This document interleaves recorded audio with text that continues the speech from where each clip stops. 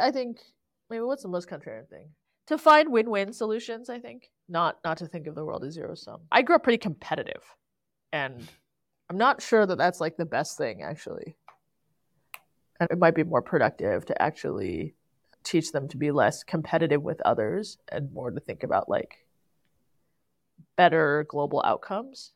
I don't know how to teach that. There's some set point in children that they don't like losing. So even when you try to explain to them why like this loss is irrelevant or it's in your head or whatever, they get very, very upset about it. Welcome to Brave. Learn from Southeast Asia's best tech leaders. Build the future, learn from our past, and stay human in between. No BS on success. I'm Jeremy Au, venture capitalist, serial founder, Harvard MBA, sci-fi nerd, and dad of 2 daughters. Join our movement of over 12,000 members for transcripts, analysis, and community at www.bravesea.com.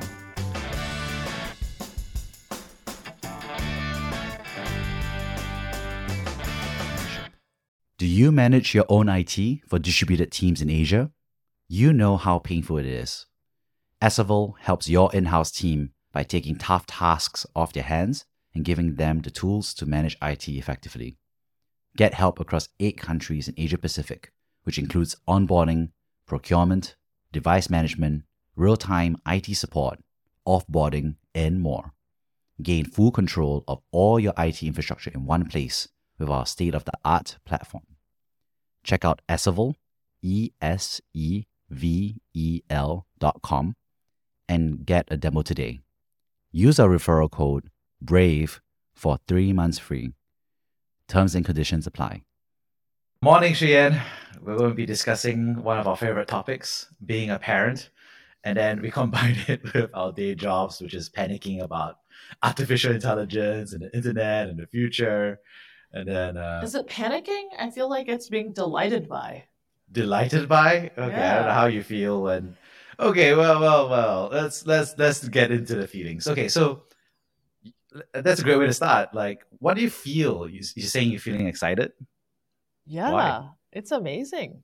I mean, there's that classic quote, right, which is any sufficiently advanced technology is indistinguishable from magic. And I think watching the generative AI, both on the text and the image side, is magical, right? That you could like talk to it and it does stuff for you in totally natural language and often at better quality than what you expected or possibly what you could do yourself. Definitely on the art side, I could not generate that quality of art myself. So I think it's pretty delightful. But you were speaking of fear. So, I mean, we can talk about that as well, which is, I think, a lot of people fearing about being replaced. What does that mean kind of for the structure of society and jobs? And I think that's like also real, but that's part of capitalism. And also new jobs will be created, right? So it's not like it's totally like it's a total zero, right? Some things will go away and then new things will get created and people have even like new and crazier jobs. So I don't know, delighted, but I'm an optimist, right? I think now I have to like caveat all my conversations with like, hey, I'm an optimist. That's my job. I have to be an optimist. So you should take all my comments in that spirit. And the one thing about sci-fi in the modern generation is that optimism is very uncool. It's all about, you got to get your doomsday, you got to prep, Well, I was never cool, so that seems incredibly consistent. Well, I mean, yeah, I think there's fear, right? I mean, the truth of the matter is that this is not a new sensation for so many jobs, right? You look at blue-collar jobs, like manufacturing is a good example, right? There's so much technology and robots and equipment that's focused on efficiency. You see factories closing, they're opening up in new places. So I think this dog-eat-dog world has always been happening in the manufacturing / blue-collar kind of jobs, right? Like how many people weave by hand these days, right? No, it's like all mechanical, it's all factories, it's mass production. I think what's interesting is that this is the first time it's happening to highly paid white-collar jobs, right? In the sense that you have AI that is effectively able to do twice the output for much cheaper, for example, for lots of jobs. That writing would be a good example, right? Where there's poetry. Well, they can't write great poetry, but there's a lot of like business writing, right? That's getting automated out. I think we also see some progression where it's only a matter of time where it already passes the legal bar exam, it passes the medical exam, right? And it's just going to keep progressing, right? So I thought it was just an interesting dynamic where I kind of recognized, like, first of all, like, AI doesn't really change the future if you are a plumber and you want your child to be a plumber, because that wave of technology doesn't interface with the meat space real world dynamic, right? But I think I noticed that a lot of the middle class parents that I'm part of a cohort of are frankly worried, right? Because they're just like, okay, what do I teach my kids, right? How do I prepare them for that future, right? And it always reminds me of that ad, right, that some tuition agency had. It was like, future proof your children, right? And it's like, anyway, I just thought it was funny, right? Like, how do you make sure that your child is like thriving in that world, right? That's going to be so different in 20, 30 years.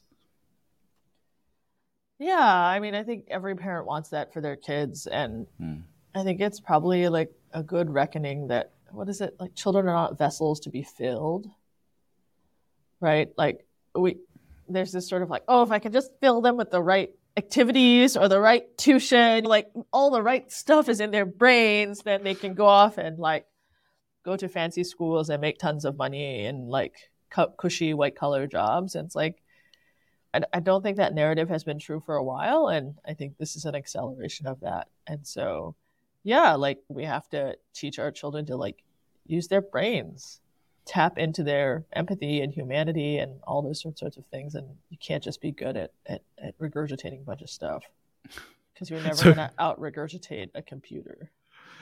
Yeah. I remember growing up and I got to read encyclopedias, right? And I love you can still read encyclopedias. Like, so I think this is the thing that's true, right? Which is like, what is the value of knowing how to spell, right? I have a primary one child right now, and we're going through every week we have a spelling test. And she's sort of like, why do I need to know how to spell? Like, she knows there's like autocorrect and a spell checker. All this is like, so what's the value of learning how to spell in the age of spell checkers? And it's sort of like, well, what's the point of knowledge? Having any knowledge in your brain in the age of GPT and AI and things like that. And I mean, I think that you still need to have a base of knowledge in order to use AI effectively. It's like how you take your base and use it to like answer more questions and solve more problems that is going to be valuable. It's not the act of like having all these physical knowledge items stuck in your head that is going to be valuable. And so it's like, well, what's the point of learning how to spell, right? Well, one is like, you want to be able to communicate effectively. And if you're constantly misspelling things, you're probably going to miscommunicate a bunch of stuff, which is not your intention. So like your goal is to communicate effectively. This is going to help you in your goal. You want to signal to people that you're well educated, right? Because people will think differently of you if your spelling is completely garbage. But yeah, I mean, I think that's like an interesting, she doesn't really buy it. She's constantly wishing for a machine that would do her homework for her. And it's sort of like, yeah, that machine sort of already exists, but you still have to do your homework. Sorry, dude. So yeah, I mean, I don't know. Like, I mean, your kids are a little younger, so you don't have to worry about spelling tests and things like that. Well, 2 years old and pretty much a 1 year old. And I think the magic question for us is like, yeah, do we think about screen time, devices? They love devices. My 2-year-old likes to walk around and pretends that she's carrying a mobile phone, taking videos of people. Yeah, because that's what you guys do, right? They copy. Yeah, they're copying mimics. us, right? I know. And so it's just like, oh no, what have I done? Is it too late to put the toothpaste back in the tube, right? But I think the thing is, what's true, of course, is like what there's a what you teach the child, right? And when I was young, I didn't know how to tie a tie, right? Because I went to school that had ties, right? And so I was very privileged because, first of all, there were people around me who would teach me how to tie a tie. And I remember I went to the library and they actually had a book on tie tying, right? All the different knots. And I obviously learned one, the half Windsor knot. And I just did it, right? And it was crazy that there was a book on tying ties. And of course, at that time, there's internet. So there was all these like written instructions because some weirdo on the internet was like, I feel like the world needs to know how to tie a tie. They write on the forums. They were just running an SEO farm. No, I mean, it was a kid. It was like one of those, like, there's no advertising. It was just one of those forums, right? And I remember looking at those things.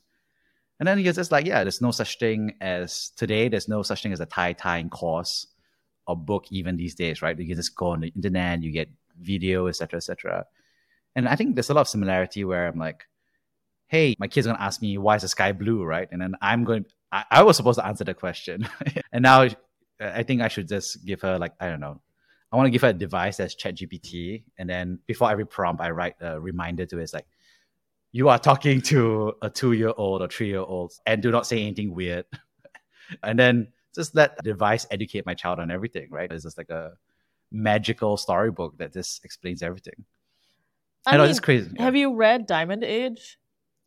Those are that is actually on my to-read books. But that is actually what ChatGPT is, right? Diamond Age, like the young lady's primer, is the thing that answers all her questions. And I mean, I think it's incredible that people are growing up in the age where they can get any question answered. And my child does not accept when I say to her, I don't know the answer to something. She will say, ask Google, Mama. Okay? And it is very funny because she has this notion of like, what does Google know? Google knows everything. And we have to explain that like Google doesn't know everything. And some things you probably don't want Google to know. So but she doesn't accept that you don't know. She wants the answer. And so I think these are like incredible tools to teach them to be more self-sufficient. To say, hey, you have a question? Go ask and like read the answer and then tell me what you think about that. And what are you going to do with that answer from there? I think that's actually incredibly powerful. It's just how do you give them that without them getting distracted and going off to YouTube or TikTok and doing other random stuff? Because that's what you don't want. It's like, oh, you want to know how like lightning works? Like, here, knock yourself out. Go talk to ChatGPT about that. I mean, the curiosity part is true, right, of every child. And I'm still curious, thankfully. And so, I use ChatGPT all the time, right? So I was recently learning, I had some bad cholesterol numbers. So I was literally learning about the mechanism of cholesterol I had YouTube on half the screen and I had ChatGPT on the other side. And I was just like, there's some stuff that the video explained. And after that, I was like, okay, why do blood vessels get inflamed? And I just had to ask ChatGPT on the side because it's easier. And I was just thinking to myself, man, like if I was like a teenager and I was studying biology, this is so much easier, right? Because now you have the visuals, you have YouTube, you have ChatGPT. Like it's, I think it's a great, I don't know what's the word. Like it's like a great leveling up tool, right? In that you have the bit of interaction. So like, I've seen examples like people who are not native English speakers. Right. They basically can say like, hey, here are the bullets I want to say, right? And then it'll sort of write in prose for you. And that's like a way to like improve your own writing, right? Because it's your own ideas being transformed versus saying like, oh, I'm going to read the Wall Street Journal, the New York Times or something. That's an example of good writing. And then me as a non-native English speaker, I'm going to try to like improve my writing. That's like a much harder leap versus, hey, here are things I wanted to say anyway. And now I can kind of see it and you can sort of interact with it, right? So even like, I think teachers are like, oh, I don't want my students to like wholesale generate essays using ChatGPT and submit them, right? But you could imagine a learning process where it's like, hey, why don't you write an outline in class first, right? Of what you think you're going to do. And then go home and feel free to interact with ChatGPT, but go through the iterative process of like, hey, how can you improve this, right? What other ideas might you have? And maybe you come back out with actually a better finished product, but not taking away the fact that you actually have to do some of the work yourself first, right? And so like, I think educators will have to figure out how to like restructure how they assign work, how they get work out of kids because there's so much more stuff that can be automated. But it doesn't have to be a total zero-sum game is what I'm trying to say. Like there are ways, I think, to incorporate it into the learning process that actually would improve the quality of learning. Yeah, I think there's a lot of opportunity for both educators, right? I think to help improve the lesson plans, change how they're doing it. And I actually know a lot of teachers who are just happy around it because they're improving the lesson plan. And I think National University of Singapore has actually issued guidelines, right, to teachers. And they're just basically saying, hey, essays are going to be tough because ChatGPT. And so we should do more group work, right? Or more experiential referral learning. Or if you give them permission to use ChatGPT, but then ask them to reflect whether ChatGPT's answers are right or wrong. So kind of counter-debate it. I think those are all interesting dynamics for sure. And I think, like you said, I think it will accelerate learning and reinforcement for so many folks around the world. I think that's really the plus. I think where the anxiety is like, well, in that case, what professions or how would you do the job in the future, right?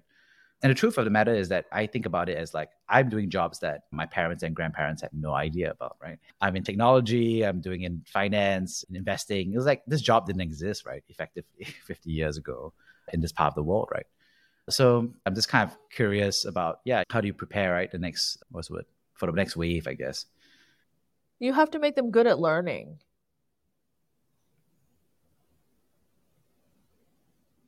So we had to teach them how to be good at learning. Sorry. Yeah. It's ironic, but also true. But it's not ironic. I think that's what you have to do. Like, you don't know what the future is going to be like. So you need to be good at learning new stuff, right? Yeah. That's how you deal with the future. And you need a strong enough base of like eternal education. I think we talked about this last week, right? Which is like doing numerate and literate, obviously. You can like read, do some math. But then have some of these base building blocks so that when you do face a new situation that does require like different skills, you can approach it, from first principles and be like, okay, like, well, how would I think about this? And if I don't know the answer, how would I find the answer? How would I find people who have the answer? How would I assemble these little pieces together to come together to put together a solution, right? But that, I think, that's the thing that people need to learn, which is how do you solve problems, right? And how do you look at data and figure out a way to get there? And I don't think a lot of school is oriented around that. So like even this point about like, okay, you can't assign essays, you need to like assign group work or something, right? Like I've often thought that we should actually just assign people problems to solve rather than like weird theoretical demonstrations of knowledge. Hey, it reminds me of demonstration of knowledge. Last time trivia was a really great asset, right? That showed that you're smart, right? The fact that you had lots of trivia at a dinner conversation. But it's pointless, right? Pointless today. I mean, because of Google, right? But we still have game shows about people who remember all these random trivia stuff, right? Like who won the golf championship 20 years ago, right? Like who cares? Like, who cares? But people used to be rewarded for that, right? As a social skill. And now, you'll be the weirdo talking about it randomly. Well, no, I mean, you can be an enthusiast, right? So if you're a golf enthusiast, then you can be like, oh man, that was an amazing match, blah, blah, blah. Remember when he did that thing? Right. So it's like a thing to connect on. But like, is that what education should be oriented around? No, right? I think education should be oriented around like I would think it would actually be more interesting. So instead of like, hey, here's addition, here's multiplication, here's like these, I was like, okay, like, why don't you guys go and figure out how to, here's $10 to start. Go figure out how to go make something or sell something, turn it into $100 and come back and explain to us how you did it. No, that's a good point, right? It's like you would use all the math skills, but you'd use other things too. You'd like talk to people, you'd like do all this sort of stuff. And then like, I feel like that's kind of what the real world is like. No one in your job is like, here, take this test for me and tell me, like, get this thing 100% correct. No, someone's like, sell this thing, go appease this angry customer. Like that's like you're delivering solutions to something. That's why somebody pays you.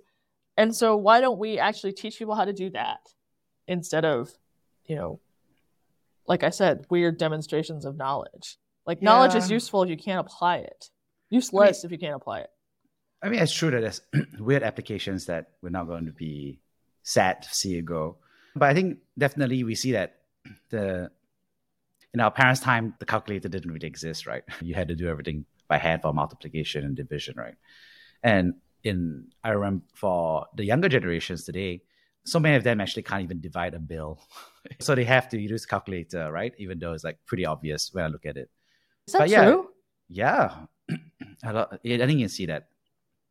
But because you have calculator, everyone has a calculator in their pocket now, right? It's in your phone. Yeah, but I got the brain in my head. It works. I don't even have to pull it out. I just do the math in my head. I can tell you right now that a lot of folks would rather use a calculator, right? And so I just think that there's a lot of like basic math skills that have atrophied. And that's okay because we have calculator anyway, like you said, right? So it's not as if we're missing anything. But when we don't have the calculator, then we're just kind of stuck, right? So we're kind of like captive to that technology, right? Another skill that I think that will go the way of the dodo going extinct is like driving, right? For example. Like the truth is, I think horseback riding used to be a really important skill for the upper class, and the middle class to demonstrate there were on their way up, right? And everybody who was like certain level was like, okay, I can ride a horse, right?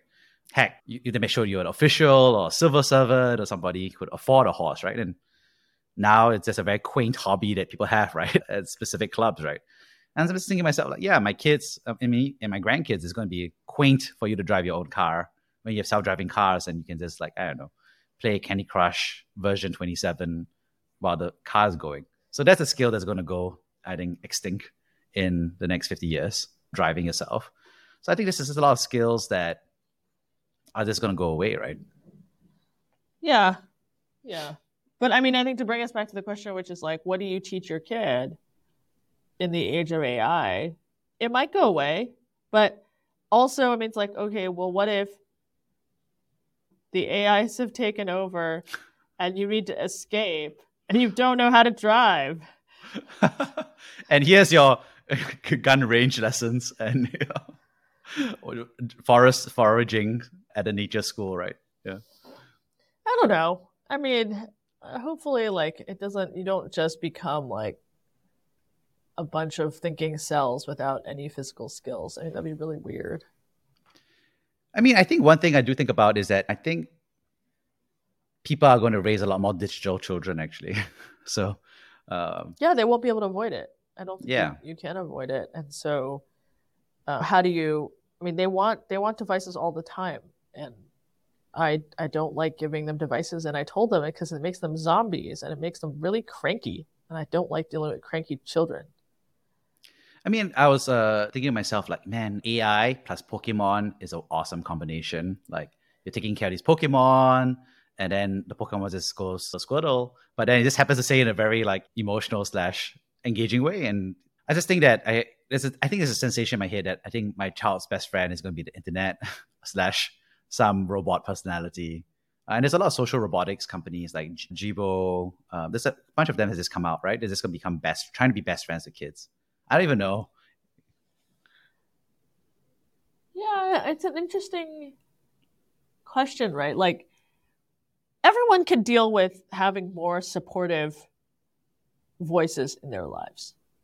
Yeah. And so maybe if kids do have like a really supportive, friendly sidekick that's kind of like helping them along, maybe that's not a bad thing. Yeah. Brought to you by Disney. Well, I mean, the truth of the matter is I always tell people, like, who does more moral education for kids? The Vatican or Disney, right? And I always tell people, like, I mean, hands down, I think Disney does more like moral education of children using Pixar, Inside Out. It's like, let it go, be yourself, come to our Disney theme park. Yeah, but I don't know. I think it's interesting, right? I do think like, an affliction of modern society often is more isolation and loneliness. Yeah. And so I guess I wonder, maybe there could be a world where like everyone has their own, like, I don't know, what do you call it? Buddy, digital buddy, nanny, digital buddy, and, bestie, and they talk to your kid, and you give them a bunch of training data that you've approved, right? Please duplicate me at my best and with 2 cups of coffee, and be this child's friend. Yeah, and chat with him or her, and flag any issues that might come up. Please rat my child out if they are experiencing deviancy. I mean, I don't know. It's I know people who go through a lot of like mental health issues and things like that. And one of it is like they don't feel like they have anyone to talk to. Or they're in like weird loops and people get tired of talking to them. And maybe there is a way to like use technology for good and help people kind of work themselves out of that. Yeah, I mean, I think that's the hopeful side of me. And then, I mean, I think the truth of the matter is like, I mean, I used to be a gamer. I still game, but I find it really, really hard to not game. To be honest, right? It's just if like I start playing the game, it's addictive, right? And it's because I get drawn into it. And one thing I've had, I mean, on a parallel note, very quickly, I lost 20 kilograms over the past 3 years, right? But part of that realization was just like, processed foods are really, really, really hard to fight because I would eat all these Oreos and chips and I'd be like, wow, I can't stop, right? And then I blame myself for not stopping, right? And then after a while, I read some books, like it was a great book called Salt, Sugar, Fat. But it talks about the expose of the industry. But it's $1 billion industry and team on the other side, right? They have the world's best food scientists. They make things delicious for you. They make things super delicious, right? And literally there's like memos that go around saying like the best thing about this product is that it's delicious, but it doesn't fill you up, right? We discovered that you eat some of it, it makes you hungrier and wants you to eat more of it. That's why the truth is you can probably eat 5,000 calories of potato chips. You can't eat 5,000 calories of broccoli, right? Because potato chips kind of like are designed to just be processed really quickly, right? And it's literally, there's literally a slice there that's just saying like, this is awesome. I mean, like, what was it? Pringles ad is like, bet you can't just stop at one. Like, that's a flat out campaign for cigarettes. You can't stop at one cigarette. You can't stop for one hit of cocaine. So what was the secret? How did you kick the processed food? Well, I did this weird thing where I started, at least on the internet, I'll tell you the weirdest thing I did was I started subscribing to all these health influencers like processed foods. I'll put the subscribe button, I'll put my email out. And then I'll report the processed foods as spam.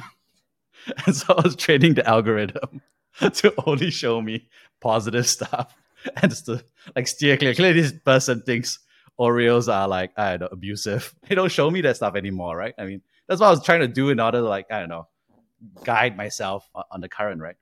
And so I think there's this dynamic for games as well, right? Which is like, I think in the past you're playing, I don't know, Tetris and Pong. Okay, that's one level, right? And then obviously I played lots of games, but now games are just, there's a huge team on the other side that's just making it very, very fun, but also that you can play for a longer period of time, right? And so we talked about that in the previous episode, the TikTok episode, which was like the TikTok CEO doesn't let his child use TikTok, right? Which was an interesting dynamic, right? Remember?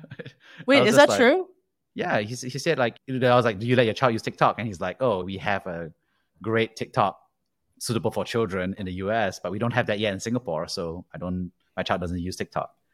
And I was like, okay. Like, I'm just saying like, I don't know, there's like there are many Coca-Cola executives who don't drink that much Coke. You know Warren Buffett, though, drinks a ton of Coke. I know. And McDonald's and eats these candies. And look at that guy. Well, he's got crushing also, like, it. Medical team, I'm sure, that's also working on the other end, right? So I'm just saying, like, there's just some things that you just need more.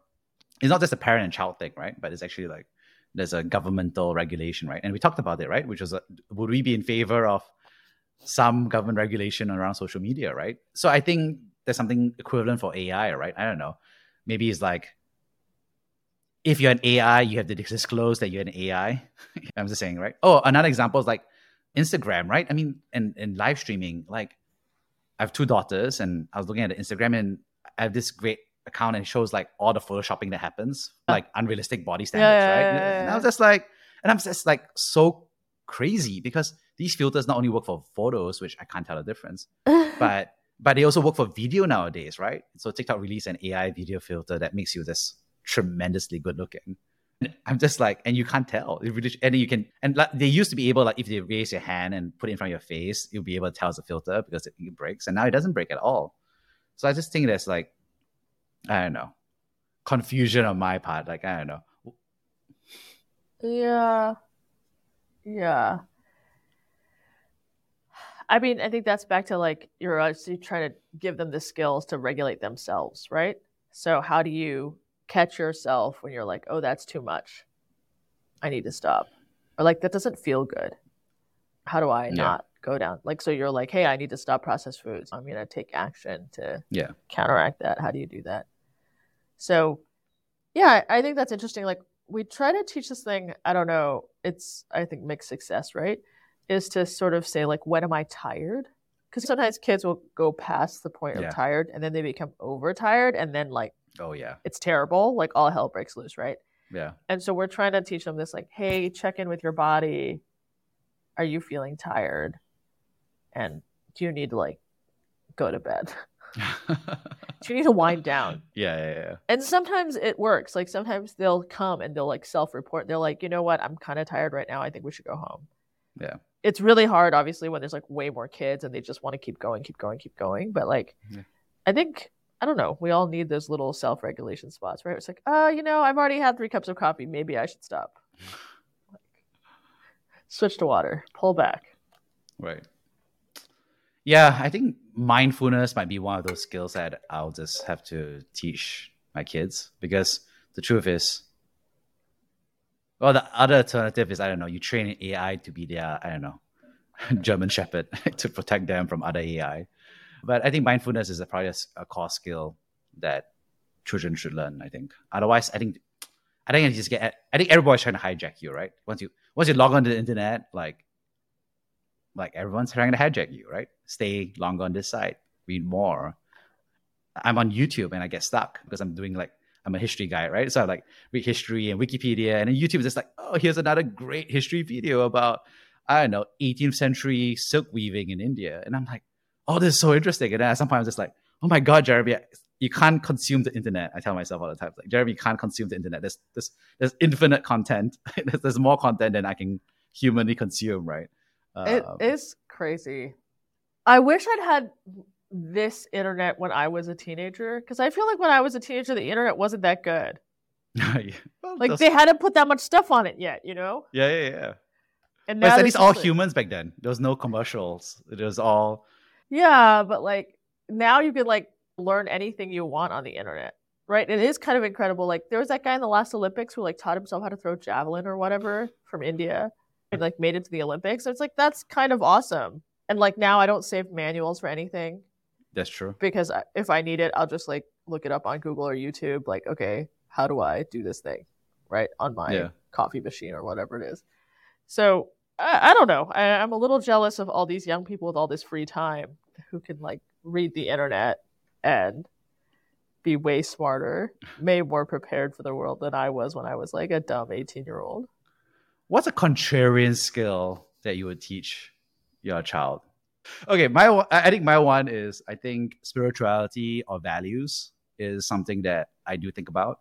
My friend asked me recently, is like, okay, why you bring up your child in faith and so forth? And I said, yeah, honestly, if my child picks a different faith or version of spirituality in 18 years or whatever it is, I'm okay with it, right? I'm not. But in the meanwhile, like, I think it's just nice for them to get rooted to human symbolism and some sense of, steadiness. I don't know. And because I don't know the internet is a great teacher, and it has its own morality and philosophy implicitly. Which is not bad, not good, but I think we just have to recognize that if you give your child 3 hours of TikTok on Sunday morning in lieu of, whatever it is, TikTok is going to teach you something, right? About what is popular, what is desirable, what you should do, what you should not do, right? And so I think the internet, by its education, by its algorithms, provide some level of values education by itself, right? So I think that'll be my contrarian take, is like, yeah, I think I would like to teach my kid maybe a sense of wonder of the sublime and, I don't know, life, right? Yeah, I mean, I think I'm not super religious, but I think the wonder that I really want my kids to have is about the physical world.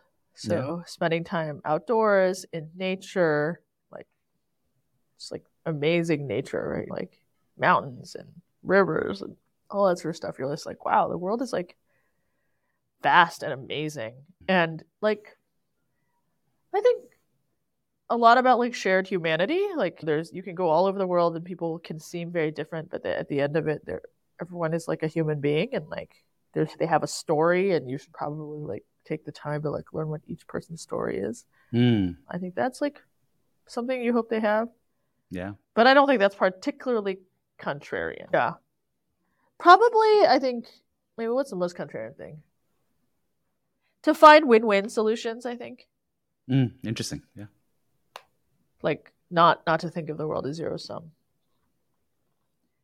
I don't know. I grew up pretty competitive, and I'm not sure that that's like the best thing, actually.